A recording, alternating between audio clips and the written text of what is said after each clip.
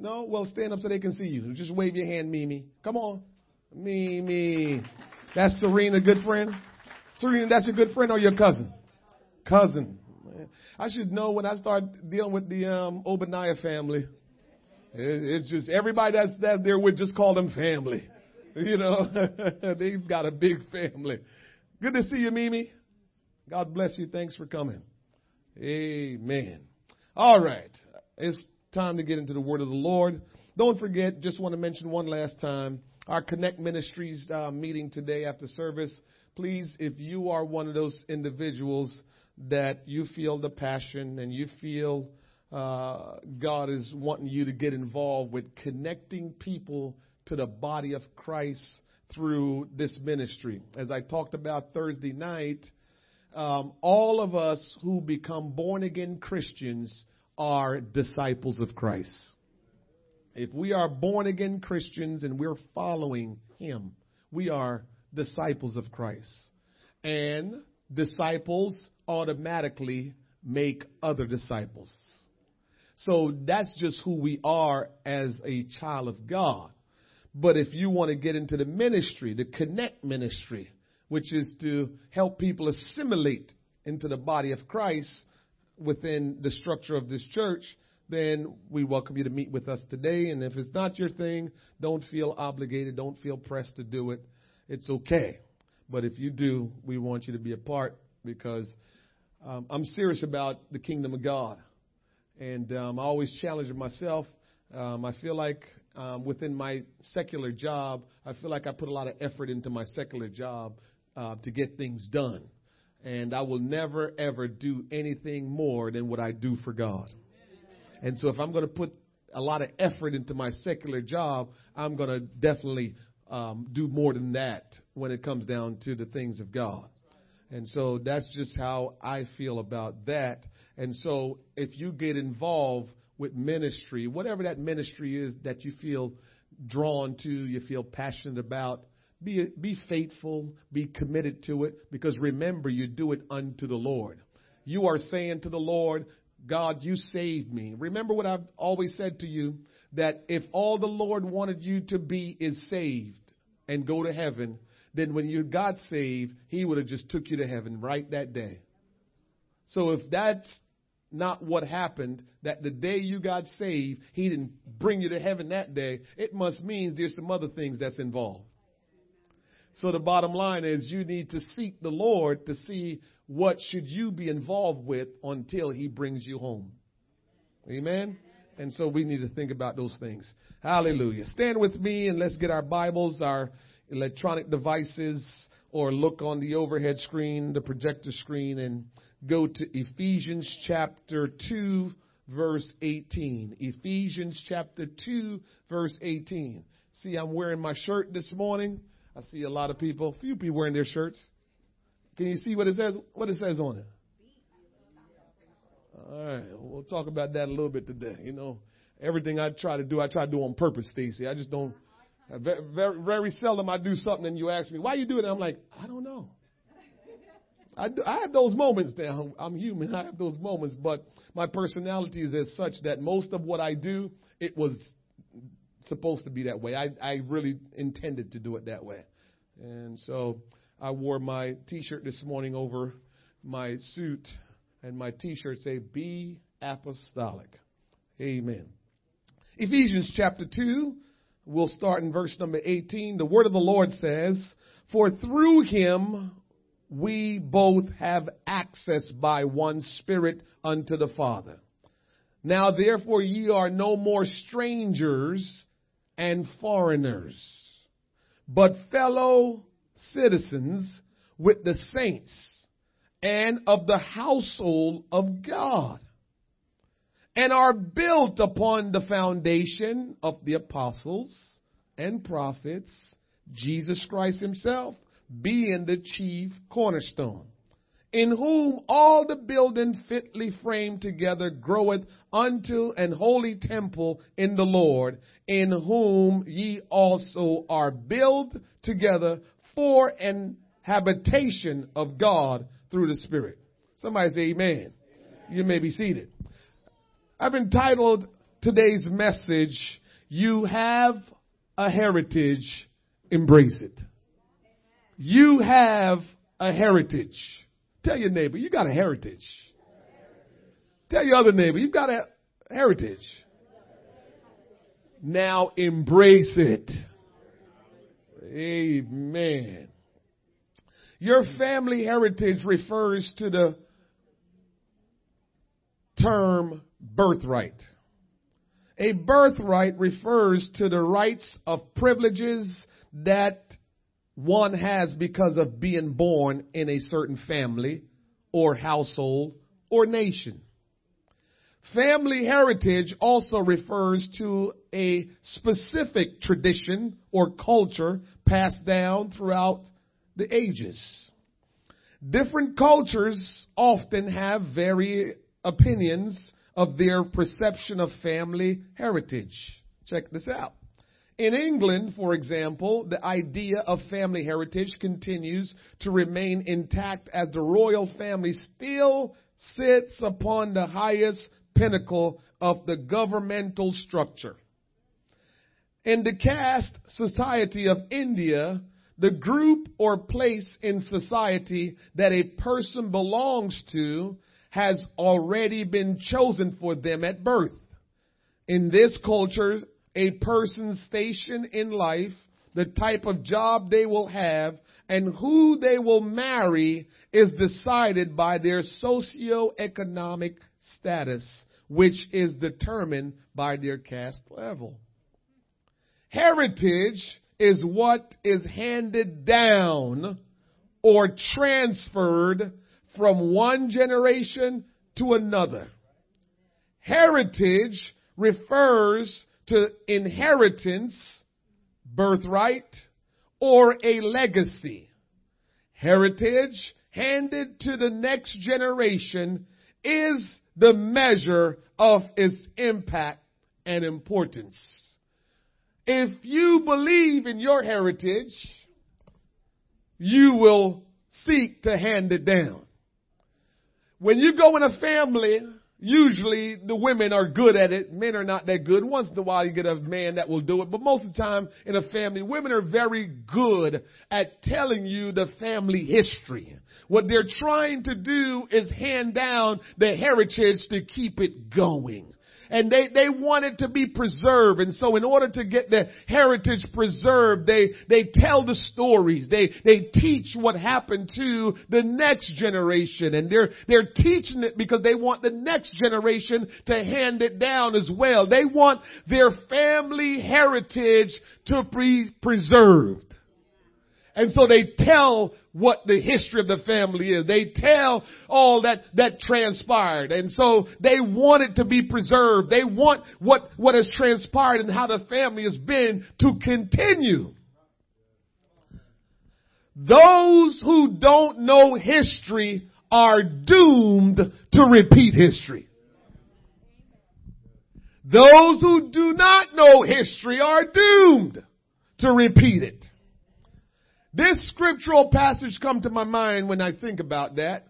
One generation shall praise thy works to another, and shall declare thy mighty acts. That's Psalms 145 verse 4. If we know our history, there is a better chance that we will repeat the successful events and not the mistakes of other generations. So if we begin to tell people about our history, pass down to the next generation our heritage, our history, we will do a really good job in repeating the good things and not repeating the mistakes and the bad things. Today we are so consumed with the here and now and so consumed about yourself and what you think you can accomplish, and you feel like you don't have to worry about this and you don't have to worry about that because you're smart enough, you're intelligent intelligent enough to do this and to do that. And so you kind of just, I don't need to hear all of that. And I know about that happened to the family. And yeah, I know about this. And we have all kind of the reasoning and rationality behind our thoughts about our family history, our heritage. And we have all kind of thinking. Some of us saying, my family's just a mess. And others saying, I don't want to do what they did. But if you don't find out the true history, the true heritage of your family, you're going to find yourself repeating the negative in that family history. The elders see it all the time. Man, you're just like your grandfather. Maybe that elder should have been schooling that younger about the history, the heritage of that family, so he wouldn't or she wouldn't begin to repeat the errors and mistakes of their grandfather. And so a lot of times we watch our family fail. We watch our family get destroyed. We watch our family just become immobilized because we never passed down the history. I don't care if the history was bad or good in this society I'm talking about. We still need to let them know about the heritage, because why? They will be keen not to repeat the mistakes. It's okay to tell them your great grandfather drank a lot. And so you have to be careful. You don't want to mess around alcohol because your great grandfather was an alcoholic. And so we need to make sure you stay away from that kind of stuff. Or your great grandfather smoked a lot of marijuana. So we need to make sure you stay away from that stuff. Or whatever it is, we need to say it. But we also need to say, guess what? Your great grandfather was a preacher, and I see something in you, and you can be a preacher just like him. And so you need to make sure you keep going to church. You need to make sure you listen to the word of God. You need to make sure you read your Bible, because if your great grandfather was such a great man, I believe you can be even greater. We need to pass that down as well. Our heritage, we have one. And we need to pass it down, not sit on it. When you're in God, you got to realize you don't have to be embarrassed about things that you did or your family did. The Bible says that when we are in Christ, we are new creatures. All things are passed away. And so I'm not embarrassed about what I used to do. I'm not embarrassed about what I've done. I'm not embarrassed about what my family has done, because guess what? If we all become born again of the water and of the Spirit, if we all turn our lives around, then what we did then doesn't matter, because now we are new creatures in Christ. We can change the dynamic of what our family history and our family heritage was. Somebody clap their hands unto the Lord.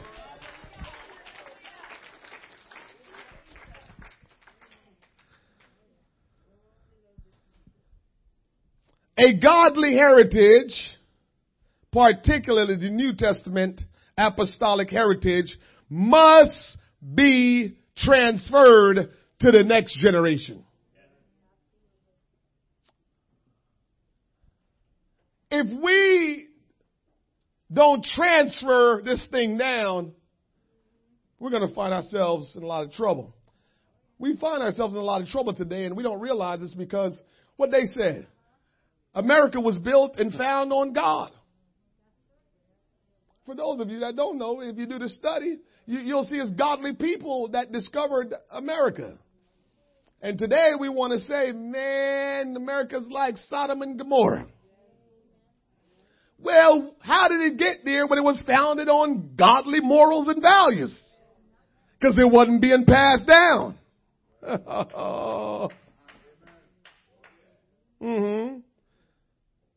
And so we got to pass down this godly heritage. We cannot pass down anything we don't possess.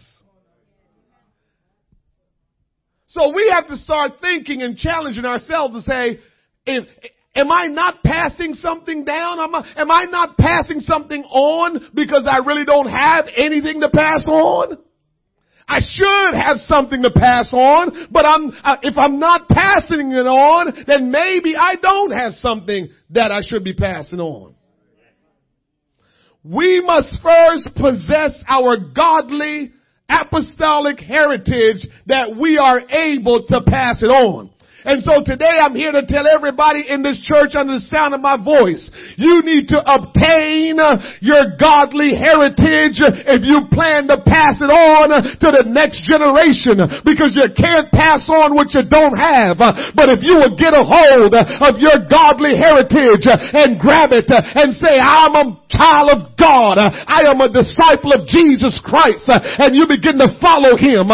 If you live that life on those kind of premises, then you will have something to pass on. I don't know about you in here today. I don't have riches. I don't have a whole lot of property that I own. And so I don't have much to pass on when I leave here. But I know if I keep following Jesus, if I keep living for Jesus, if I hold on to God's unchanging hand, if I stay in the path of righteousness, if I keep going and following God, I know when I leave here, I will leave the greatest thing I could ever pass on to my family, to my children, to all that I know. I want to pass this legacy, this heritage on that says that I'm a Pentecostal, apostolic person. I want to pass that on. Clap your hands unto the Lord.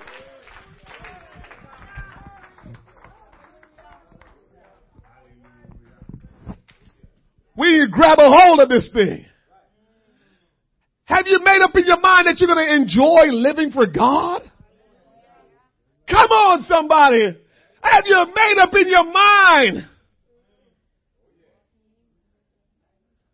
Sister Jones said to me, she had such a great time with the ladies the other day that she was just so thankful to God because what she really realized, because you know when you first come to church, I think we all have done it, so she's not in the boat by herself. I think when we all come to church, we think church folk are just boring and corny and never do anything. Can I get an amen in the house? Come on, you know when you came to church, you looked around and saw those people and said, what do they do? Do they have fun? I mean, all they seem like they do is talk in tongues and go to church and run around and act crazy. They don't seem like they have a good time at all. They got to wear this and wear that and don't wear this. What are they doing? Do they ever have a good time? Well, Sister Jones says, I found out they do have a good time. I remember when I found out too, they do have a good time. Do you remember when you hung around the church people long enough, you realize, oh, they do have a good time. Well, I'm here to tell you today, if you hang around the people of God long enough, you will begin to enjoy this life and realize there is no life that's better than this one. There is no life that can top this one. We've got a heritage that we need to secure. We've got a heritage that we need to possess, and we need to live it out, and we need to pass it on to all who we can pass it on to. Hallelujah. Those of us who have been born again, meaning we have the revelation of who Jesus is, and because of it, we saw what we needed to do. We saw ourselves,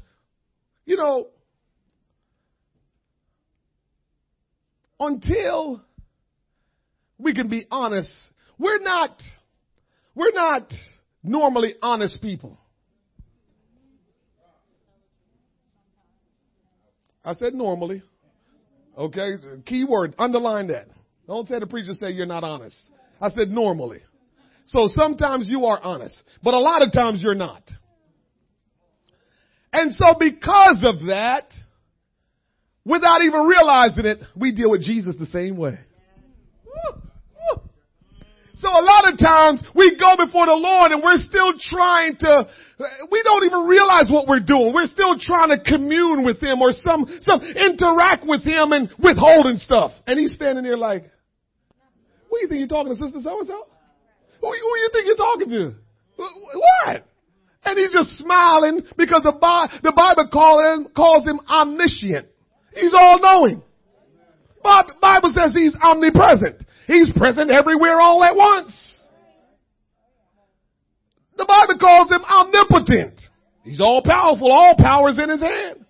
So how do we stand before him and forget what we've done and who we are? And so, if we're going to get saved, born again, the only way you can be born again, truly be born again, is to get a good revelation, a good understanding of who Jesus is. Because when you get an understanding of who Jesus is, all you do is put your head down and you start saying, I'm a mess. I'm a mess. If you don't come to that place and realize you're a mess, you can't get saved. If we stay in a place of, well, I'm not that bad because look at her. I mean, I do some things wrong sometimes, but when you think about those people over there, I'm okay. If that's how you think, you can't be saved. You didn't get a revelation of who Jesus is. But the day you get a revelation of who Jesus is, and you realize that he is so holy that you are so unholy. When you get a revelation of who Jesus is and realize he's so righteous and you're so unrighteous.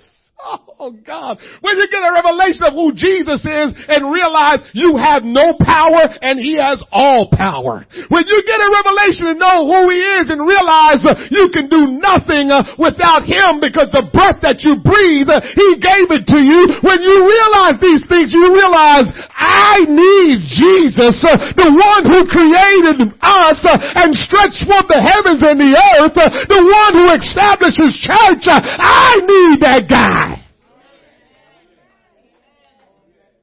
And that's how we start the process of getting saved. But some of us, hold on to your horses this morning. Some of us just follow the instructions of what to do to get saved, but you never really got a revelation. I'm here to tell you this morning, you need to pray and say, God, I need a revelation of who you are. God, I need to understand who you are. God, I need to know who you really are for myself. I know these people know you. I know those other people know you, but let me, God, know you up close for myself. You need that revelation. Because when you get that revelation, that's what makes you say, I got to get my life together. And you will start to follow him. Because listen to this. Ooh, here's something. How many people did you invite to church or you talk to about Jesus and they says, yes, I know I have to get my life together. They don't have a revelation of Jesus. You can't have a revelation of Jesus and say, you got to get your life together. When you get the revelation of Jesus, you realize only he can get my life together. This is why you decide I got to get saved because I can't get my life together. Only he can do it. As long as we walk this walk and live in this world and think we have the answer and don't realize only God has the answer, we can never really get saved.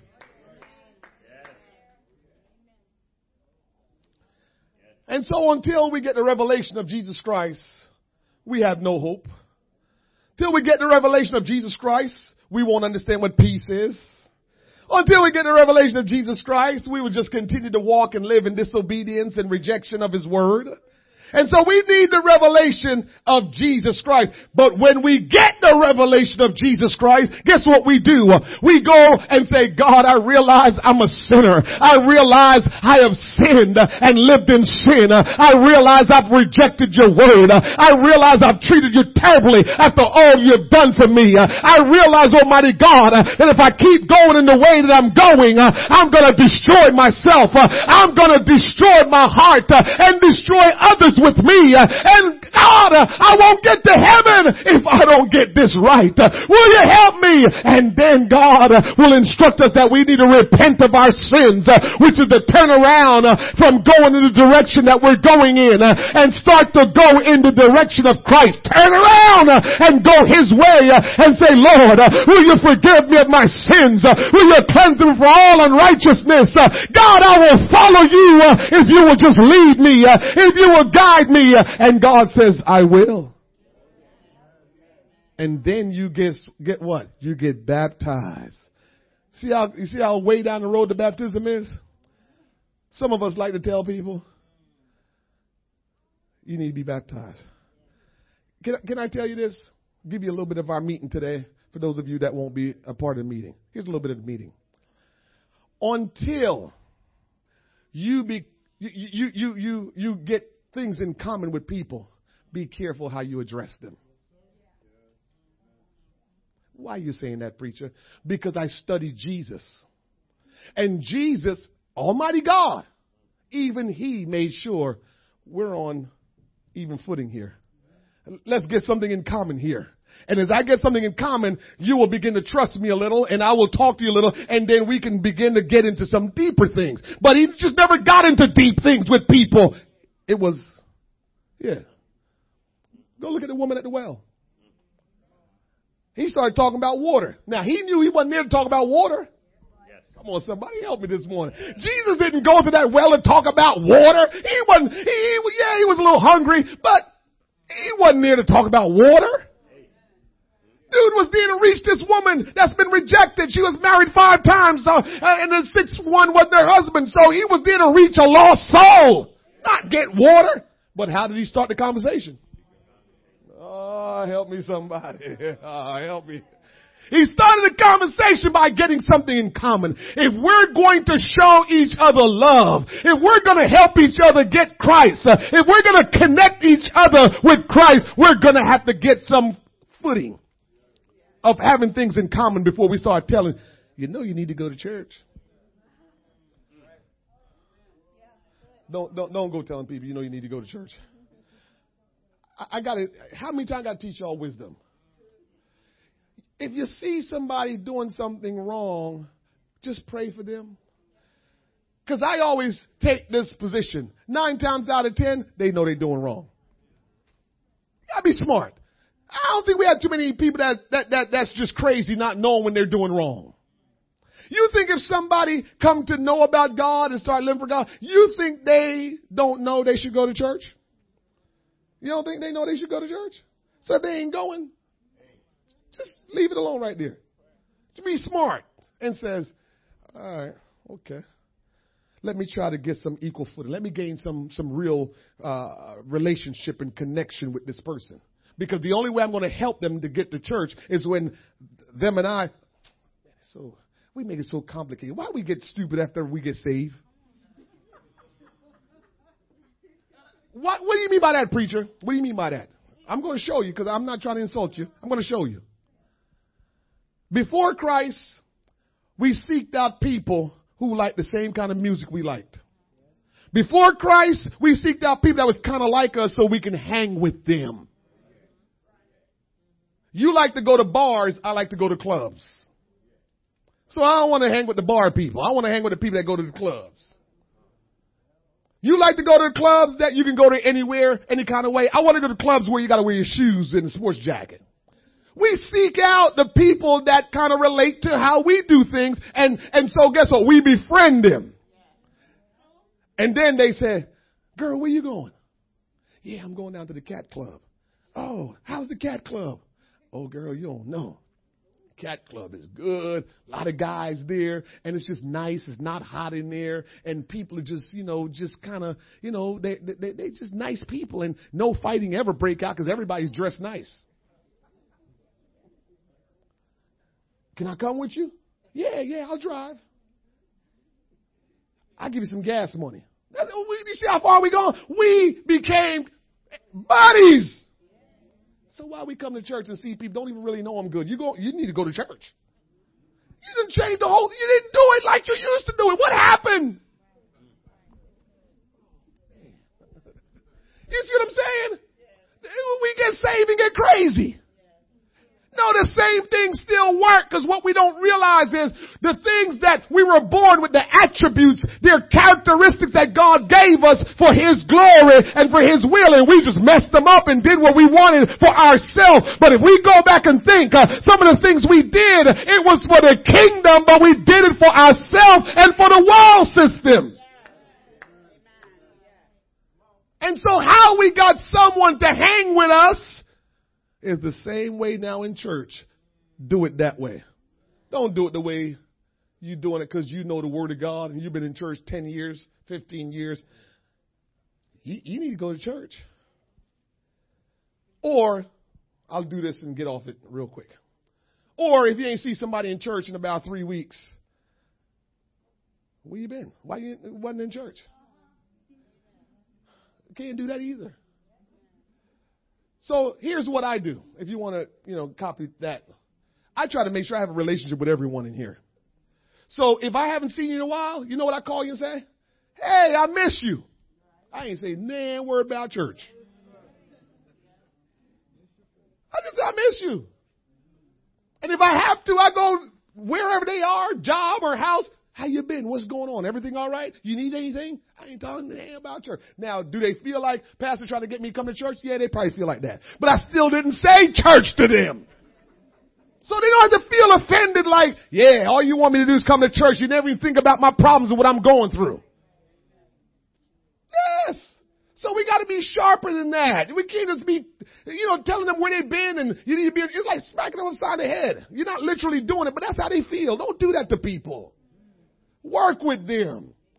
Because you're so lazy to become friends with people, don't be taking out your laziness on people, because that's what it really comes down to. You lazy, you don't want to put the time in to work with somebody and love somebody and just be gracious to somebody. You just think you want a quick fix. Nah, it don't work that way. I told you Thursday night, it's hard work to disciple people. But you did it when you was in the world. So don't act now like you can't do it now. You even paid for people to get in the club. $15. I got you.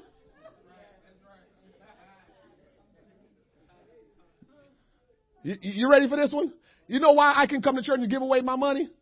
Got my last 20 and I'm going to give it away. You know why I can do that? No. You know why I can do that? Let me tell you why I can go to church and give away my money. My mom, even my witness. Mimi, you get the $20. Let me tell you why I can do it. I walked in the clubs. Whatever club I walked in, people was glad when I walk in. Buy them drinks.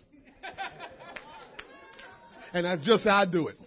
Those who knew me, BC, knew that's how I did. Buy them drinks. I'm supplying the drinks. You think I'm going to come to Christ and be stupid now? And act any different? And worry about giving money away or treating people to eat or treating people to... Are you crazy? I am not going to serve God less than how I serve the world and myself. God got to get more than everybody else. And now that I'm living for Jesus, it ain't nothing for me to give. It ain't nothing for me to sacrifice my time. It's nothing because I did that before Christ. We have a heritage and we need to embrace it. That old heritage, get rid of that stuff. Let's move on to bigger and better things. Our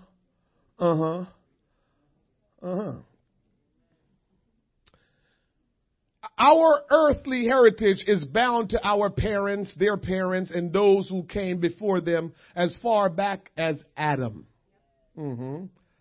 According to a recent statistics, everyone in the world today is no farther kin than 50th cousin.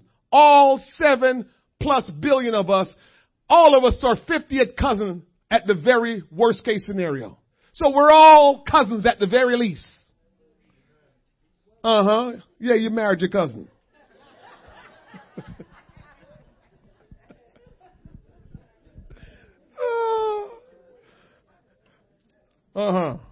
A godly heritage of mercy from God extends to thousands of generation, while iniquity stays with a family until the third and fourth generation. What do you mean by that, preacher? It means if your family was just a sinful family, never lived for God, it takes 3 to 4 generations to wipe that away and get that together, get that straightened out.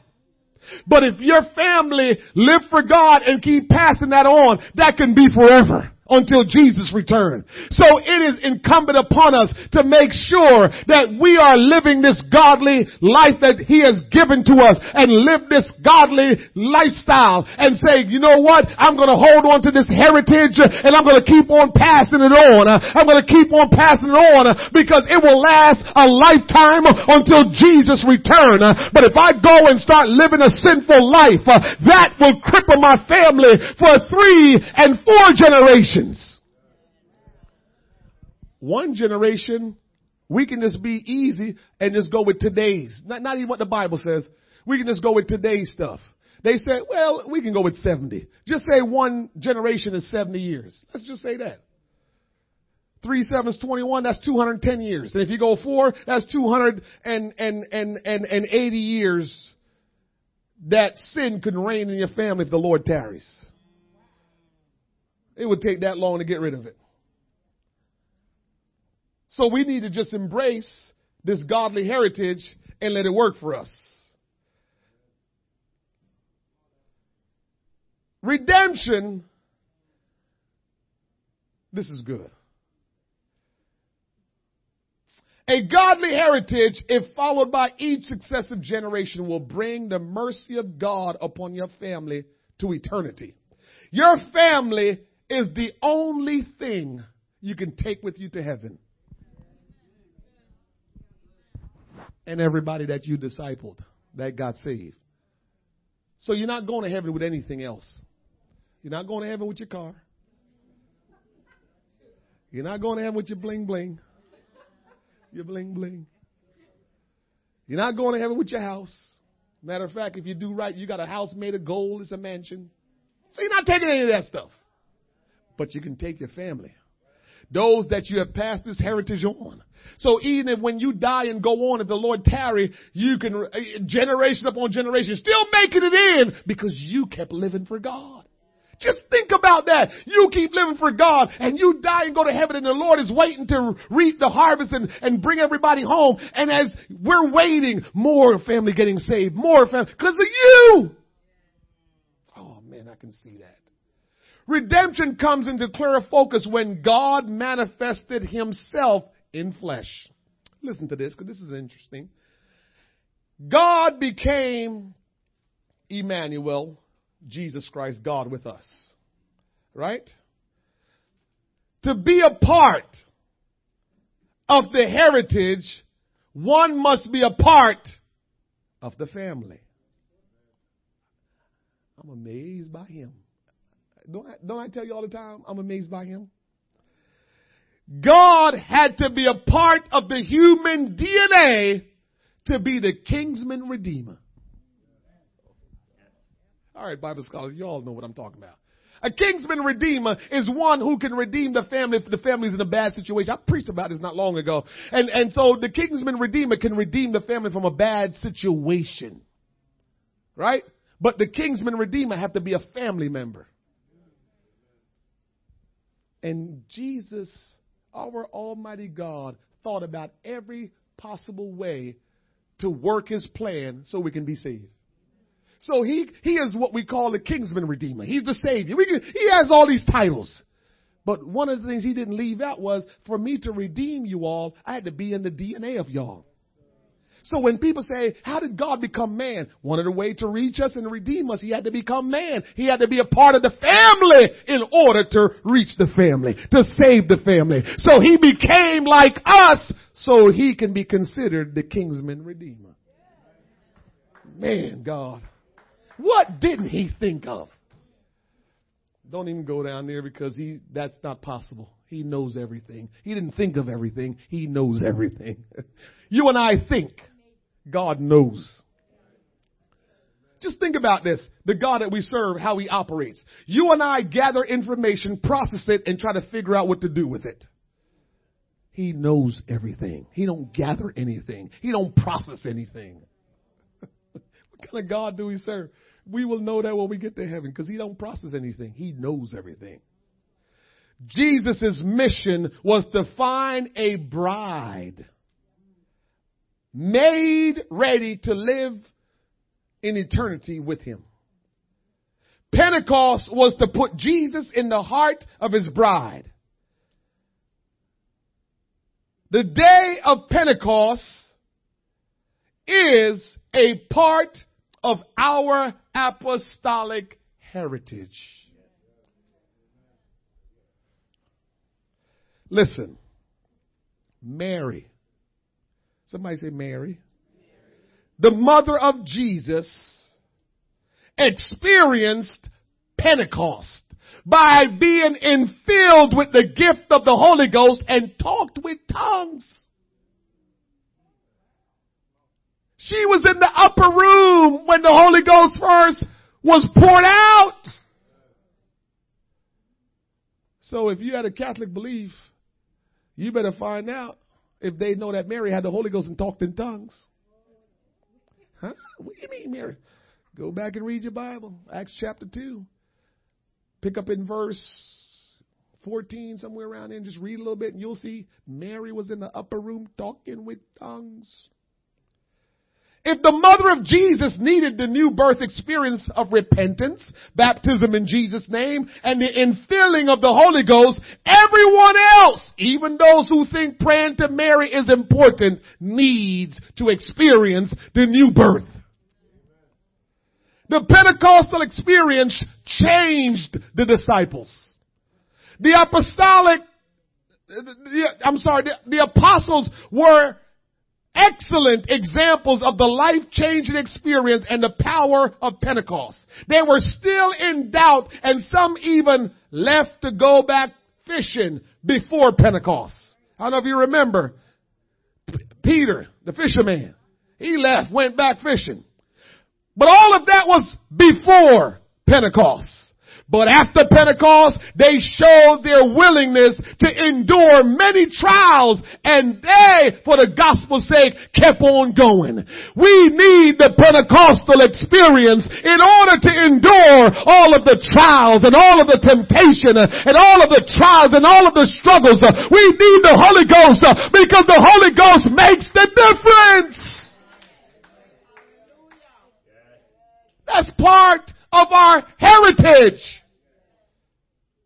And you don't have to worry about it. Some of us think, oh, I don't have it.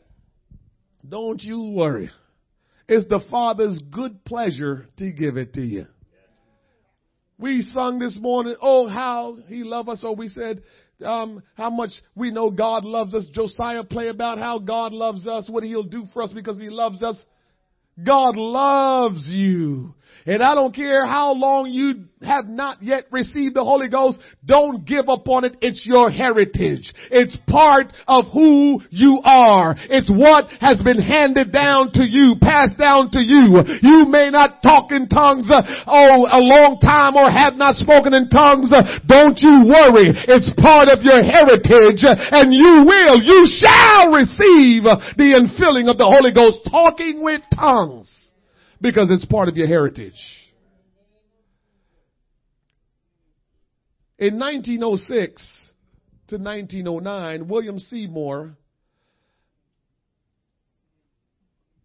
at the Apostolic Faith Mission, 312 Azusa Street, Los Angeles, California, was a miracle from God.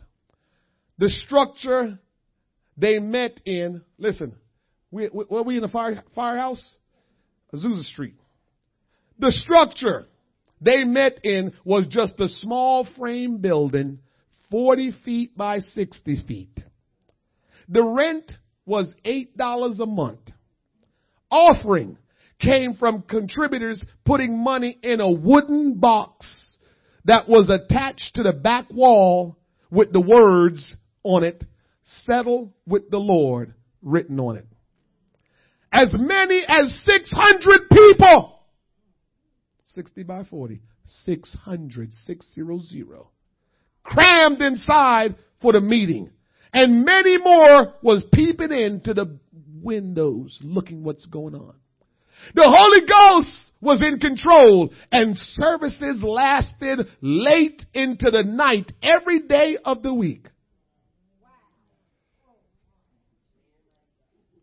We still struggling with Sundays and Thursdays and a little bit of prayer on Saturdays.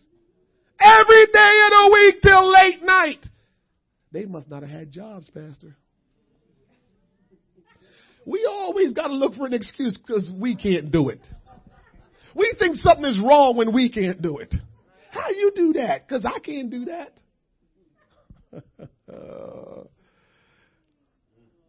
Yeah, they didn't require a lot of them then. And because they didn't make a lot of money, they was in the structure 7 days a week till late night, and we're not doing that. Let me move on. And so, Seymour preached from an old orange crate. This don't look like no old orange crate to me. And the powerful experience of the Holy Ghost, evidenced by speaking with other tongues, filled the structure. Thousands were filled with the Holy Ghost at Azusa Street. Many mocked and scorned those who participated, but the movement grew to a worldwide revival. Church, can I say this to you? It's time we get to a place of not worrying, thinking that the majority is better than the minority. And we are trying to live for God, and we allow the majority, so we think anyway, to cause us to either do or not do, because we're saying, well, they're not doing it. I can care less what anybody else is doing. Whatever the word of God says, I don't care who is doing or who not doing. If it's the word of God, then I'm going to try to do. I will do, because this Bible thing is not the majority rules, but it's Jesus who rules. We want to make this about a majority. And so people was in their little box with the little orange crate, and they preaching Holy Ghost falling, and people mocking and saying, oh, what's that all about? Go ahead and mock me, baby. I've got a revelation of who Jesus is. I know who he is. Go ahead and mock me. That day is coming when Jesus will split the sky, and he will call home his people, the church of the living God, and they that's been filled with the Holy Ghost, baptized in his name and following him, will elevate out of this earth and meet him in the air. So go ahead and mock me.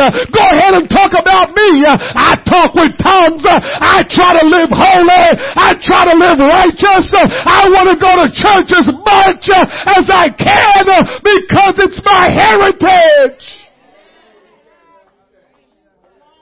It's my heritage.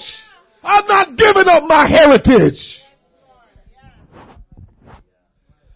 You know what some of these rich kids, we call them trust fund baby, Patrice. You know what some of these rich kids have to do to keep their inheritance? You can't do this. Don't talk to them. Dad, you can't talk to them or else you won't get your inheritance.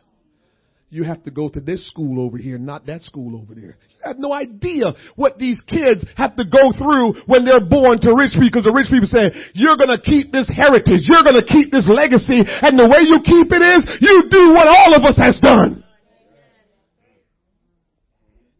We have a good friend, Josephine. She was here a couple weeks ago. Her family had told her she had to be a doctor. And she decided, I ain't being no doctor. Just telling you how certain families operate. This is what you got to do. Well, the Word of God tells us what we got to do. We just need to embrace it. It's our heritage. I ain't worried about going to church 3 days a week. I'm not worried about praying in tongues. I'm not worried about fasting and reading the Word of God. I'm not worried about worshiping God. I'm not worried about loving people. I'm not worried about being a witness for Jesus. I'm not worried about it. It's my heritage, and the reward is so great. There is no greater reward than any one of us could ever receive than what we will get for our godly heritage. What a reward for such a great heritage. Many mocked as the Holy Ghost was being poured out in Azusa Street. They mocked and scorned those who participated. But the movement grew to a worldwide revival. Some of the early Azusa Street Mission Pentecostal carried the message all over and preached all over. Part of your heritage is you become a preacher. You don't have to be a preacher behind a platform, behind a podium. You don't have to be a preacher with a mic. John the Baptist didn't have a mic, and he was more powerful than all the preachers that we know. But he didn't have a mic. He was preaching in the wilderness. He ain't had no nice robe on, but he was preaching up a storm. And so all of us, when we become born again and become part of this great godly heritage, we become preachers. But remember, the greatest preacher is Jesus. Remember what I told you? Don't just go telling people you need to. You need to. Take it another step further. Jesus always offered something. What you offering them? Jesus offered her living water, which was the Holy Ghost. He offered her stuff. He offered her things to be a part of the family. You telling people to go to church. And I guarantee you didn't follow up and say, listen, the stuff that God wants to do in your life, girl, if you go to church, you're going to see blessings like you ain't never. We probably didn't do that. We just go to church. You ain't been to church. You're a sinner. We don't even do like Jesus. Jesus gave them hope, gave them incentives to do stuff. You have a heritage, and you need to embrace it. And so, here I go to take this down. In verse 18, in Ephesians chapter 2, for through him, we both have access by one Spirit unto the Father. Now, therefore, ye are no more strangers and foreigners. I like this. We read past it earlier, but now we're going to look at it again. The Bible says, the writer of Ephesians, who is the Apostle Paul, he says, you're no more strangers and foreigners. What it means is if you're not a part of that body, that spirit, that spirit that baptizes, if we're not a part of the body, we are strangers and foreigners. But if we become a part of that body, we are no more strangers and foreigners, but fellow citizens, a family, of a nation, of a country, of a kingdom. Fellow citizens. That's who we become when we embrace this heritage of ours. Verse 20.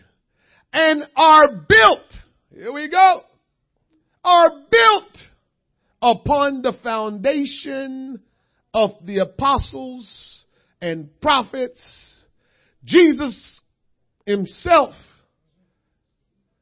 being the chief cornerstone. Let me help you out. Let me give you a little bit of Bible lesson and I'll close down real quick. 1 Corinthians chapter 3. 1 Corinthians chapter 3. Verse 10 says this. According to the grace of God, which is given unto me as a wise master builder. Apostle Paul talking. So I'm making it clear for you. So 1 Corinthians 3 and 10, the Apostle Paul says, God has given him grace so he can become a wise master builder. Paul is saying this now. I can slide in the word Paul. Paul, have laid the foundation. So the Apostle Paul said he laid the foundation. Remember, we just read, the Bible says, and are built up on the apostles and prophets, Jesus Christ being the chief cornerstone. Paul is proving to you what we just read. He says, I have laid the foundation. He's an apostle. I have laid the foundation, and another buildeth thereupon or thereon. But let every man take heed how he buildeth thereupon. Look at verse 11 now. For other foundations can no man lay. Paul said the foundation that I lay, ain't no other foundation. Ain't no other foundation. He says no other foundation, right? So he says for other foundation can no man lay than that is laid, which is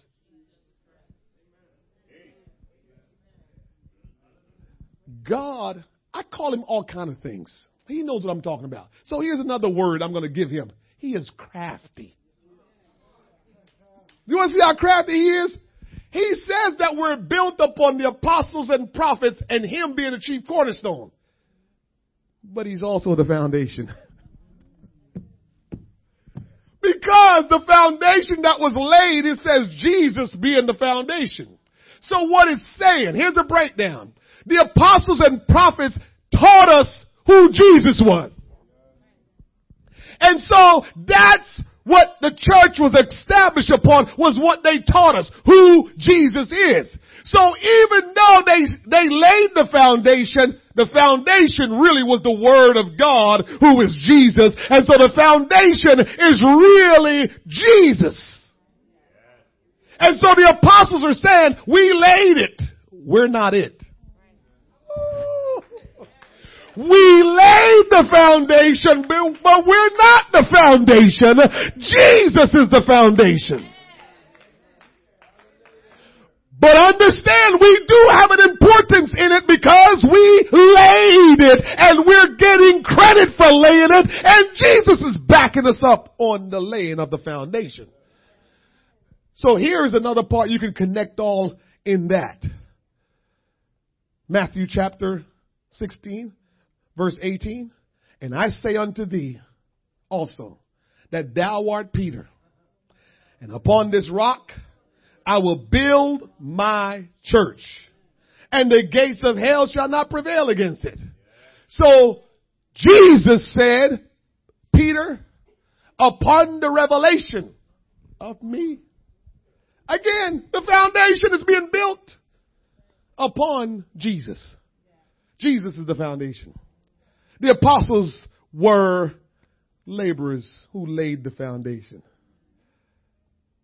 And so today we have the right to say we have inherited a Pentecostal apostolic heritage. Because the apostles got credit for laying the foundation. So what Jesus is saying and what Paul is saying is that foundation that's being laid by the apostles, that's credible. So when we follow the same thing that the apostles said they laid, we now see ourselves and understand that we are apostolics because we're following the laying of the foundation, which is Jesus Christ. And so we can say, since the apostles were given the head nod and yes, you are laying the right foundation, and so now we follow them and we can say we are apostolics. We're not taking away from Jesus because we know he is the foundation. But he is so good. We say he's good, but we have no clue how good. He's always wrapping himself up with us. This holy God, Joan, wants to wrap himself up with old dirty us. He is so good. Because he always want to be intertwined with us. And so he's got this thing where foundation, apostles, and then I'll be the chief cornerstone. He's all in it. His fabric, his fibers, all in it. The Lord is truly amazing. He's truly amazing. And he has given us a heritage. The Lord Jesus is the cornerstone. He says, built upon the apostles and prophets, Jesus Christ being the chief cornerstone.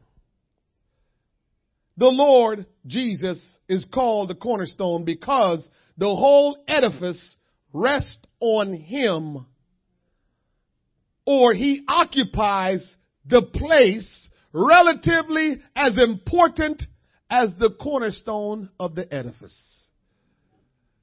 So, if you really want to look at it clearly, he is the foundation and he's the cornerstone. What he's telling us is the Apostle Paul used a building to describe the church. And he's showing you how when a building is being built, we're the most important pieces of the building. I'm not a builder. I don't know nothing about building. Y'all know, I told y'all feel my hands out soft there, right? Don't know nothing about no mixing no mortar and pushing no wheelbarrows and building nothing and doing no cement. It ain't here. So I don't know nothing about building. So whatever I'm telling you is revelation of the Word of God, okay? And so I know now, just by reading the Word of God, the most important part of a building, foundation and cornerstone. Only because I know who Jesus is. If I didn't know Jesus, I wouldn't know that I'd still be ignorant about building and still not working hard.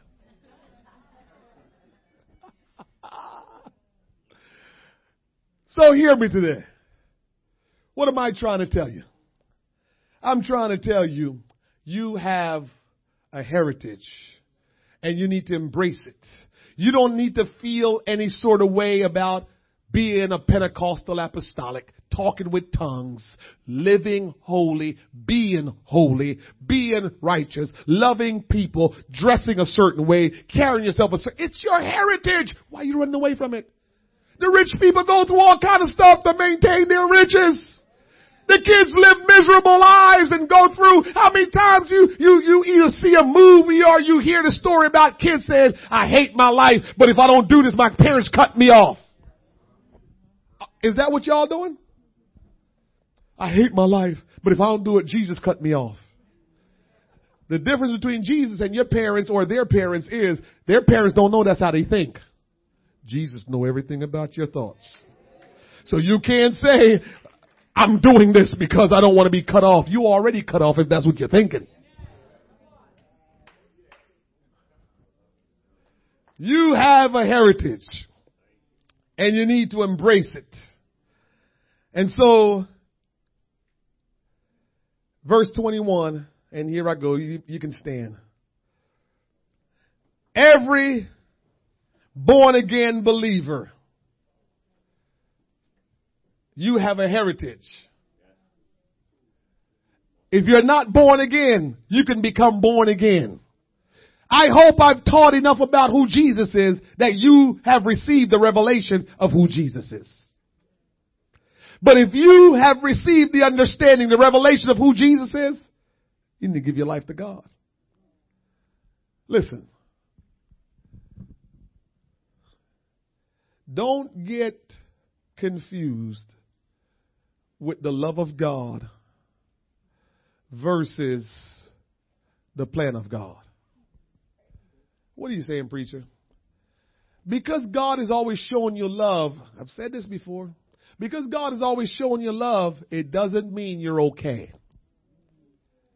I love my kids even when they are not being good.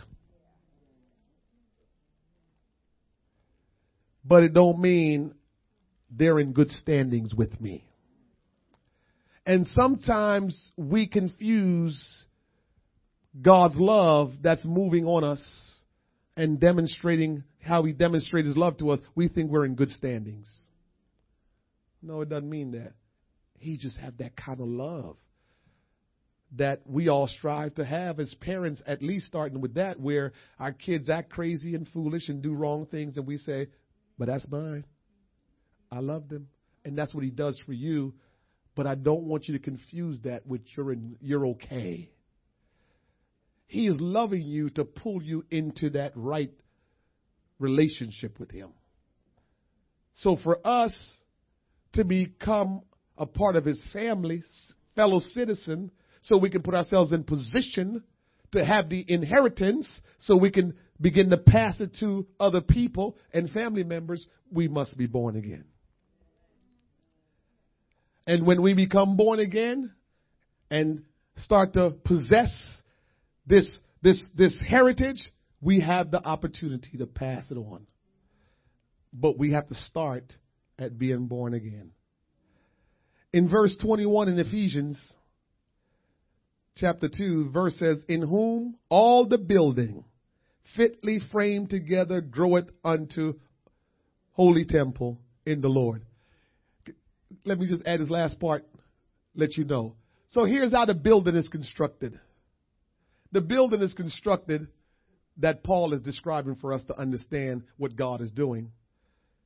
He is the foundation that the apostles laid, right? So the apostles' part that they played into it was laying the foundation. That's what them and the prophets did. And then Jesus is holding the building together. And the rest of the building is made up with us, the lively stones. That's what they call us. That's what the Bible says. We're lively stones. So we complete the building. Can you imagine that? We complete the building because we're the lively stones. So you've got the foundation. You've got the apostles and prophets that's working, that established the foundation. They laid it. Jesus is holding it together. And we're the rest of the building that completes it. We are the living epistles. We are the lively stones. But in order to be that, we must be born again. And it says here in verse 22, in whom ye also are built together for a habitation of God through the Spirit. God wants to habitate in your life. You are his habitation. So God is saying, I want to dwell in you. I believe today somebody need to make a decision to become a part of the family of God, become fellow citizens with the saints. The foundation is already laid. It's Jesus Christ. Everything is being kept together. It is him that is the chief cornerstone. How about we be honest with God for about 5 minutes and get out of here? For the next 5 minutes, if you will pray and just be honest with the Lord. With everything that you've heard today, what do you need to express to God in prayer in all sincerity and in all honesty? That's what we're going to use the next 3 to 5 minutes and do. Just express to our God with all sincerity and all honesty where you fall within the word that you just heard spoken today. Father, in the name of Jesus Christ, I pray, Lord God, that I was able to convey the word of the Lord with clarity, able to convey the word of the Lord as you wanted me to convey it. Now, Lord, we stand before you asking that you will purge our hearts, that nothing, Lord God, will enter into our heart that will defile us, and that you'll make our hands clean, that we're able to stand before you, Lord God, and be able, Lord God, to be honest and transparent with you. We cannot lie to you, for you know all things, Lord God. We cannot withhold anything from you because you know all things, Lord.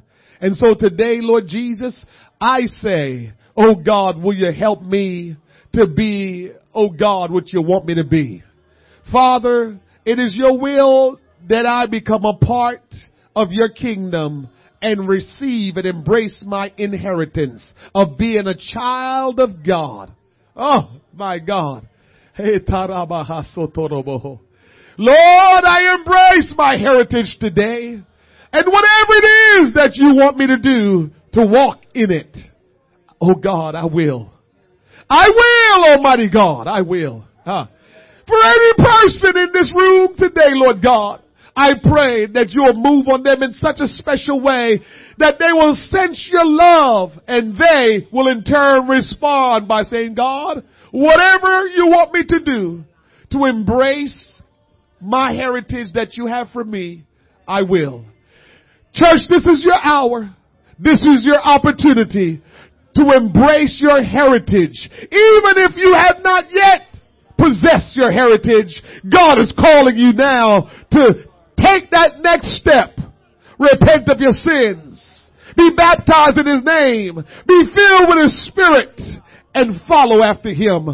Embrace your heritage. Live out your life, your best life in Christ Jesus. And pass it on to your family and all others that you will encounter, because this is the will of God. Hey, Father, I pray today that you will help us, that we will walk out of this place, Lord Jesus, differently than how we came in, and that the will of God may be done and the power of God will work within us. Jesus, we love you. Oh God, that we would love you like you love us. That's our desire, that we could love you the way you love us. That we could be sacrificial to you as you have been sacrificial to us. That we could give ourselves to you as you have given yourself to us. That we could be proud of this heritage in Christ Jesus more than anything else in this world or out of this world. Father, we love you. We thank you. I feel His power in this place.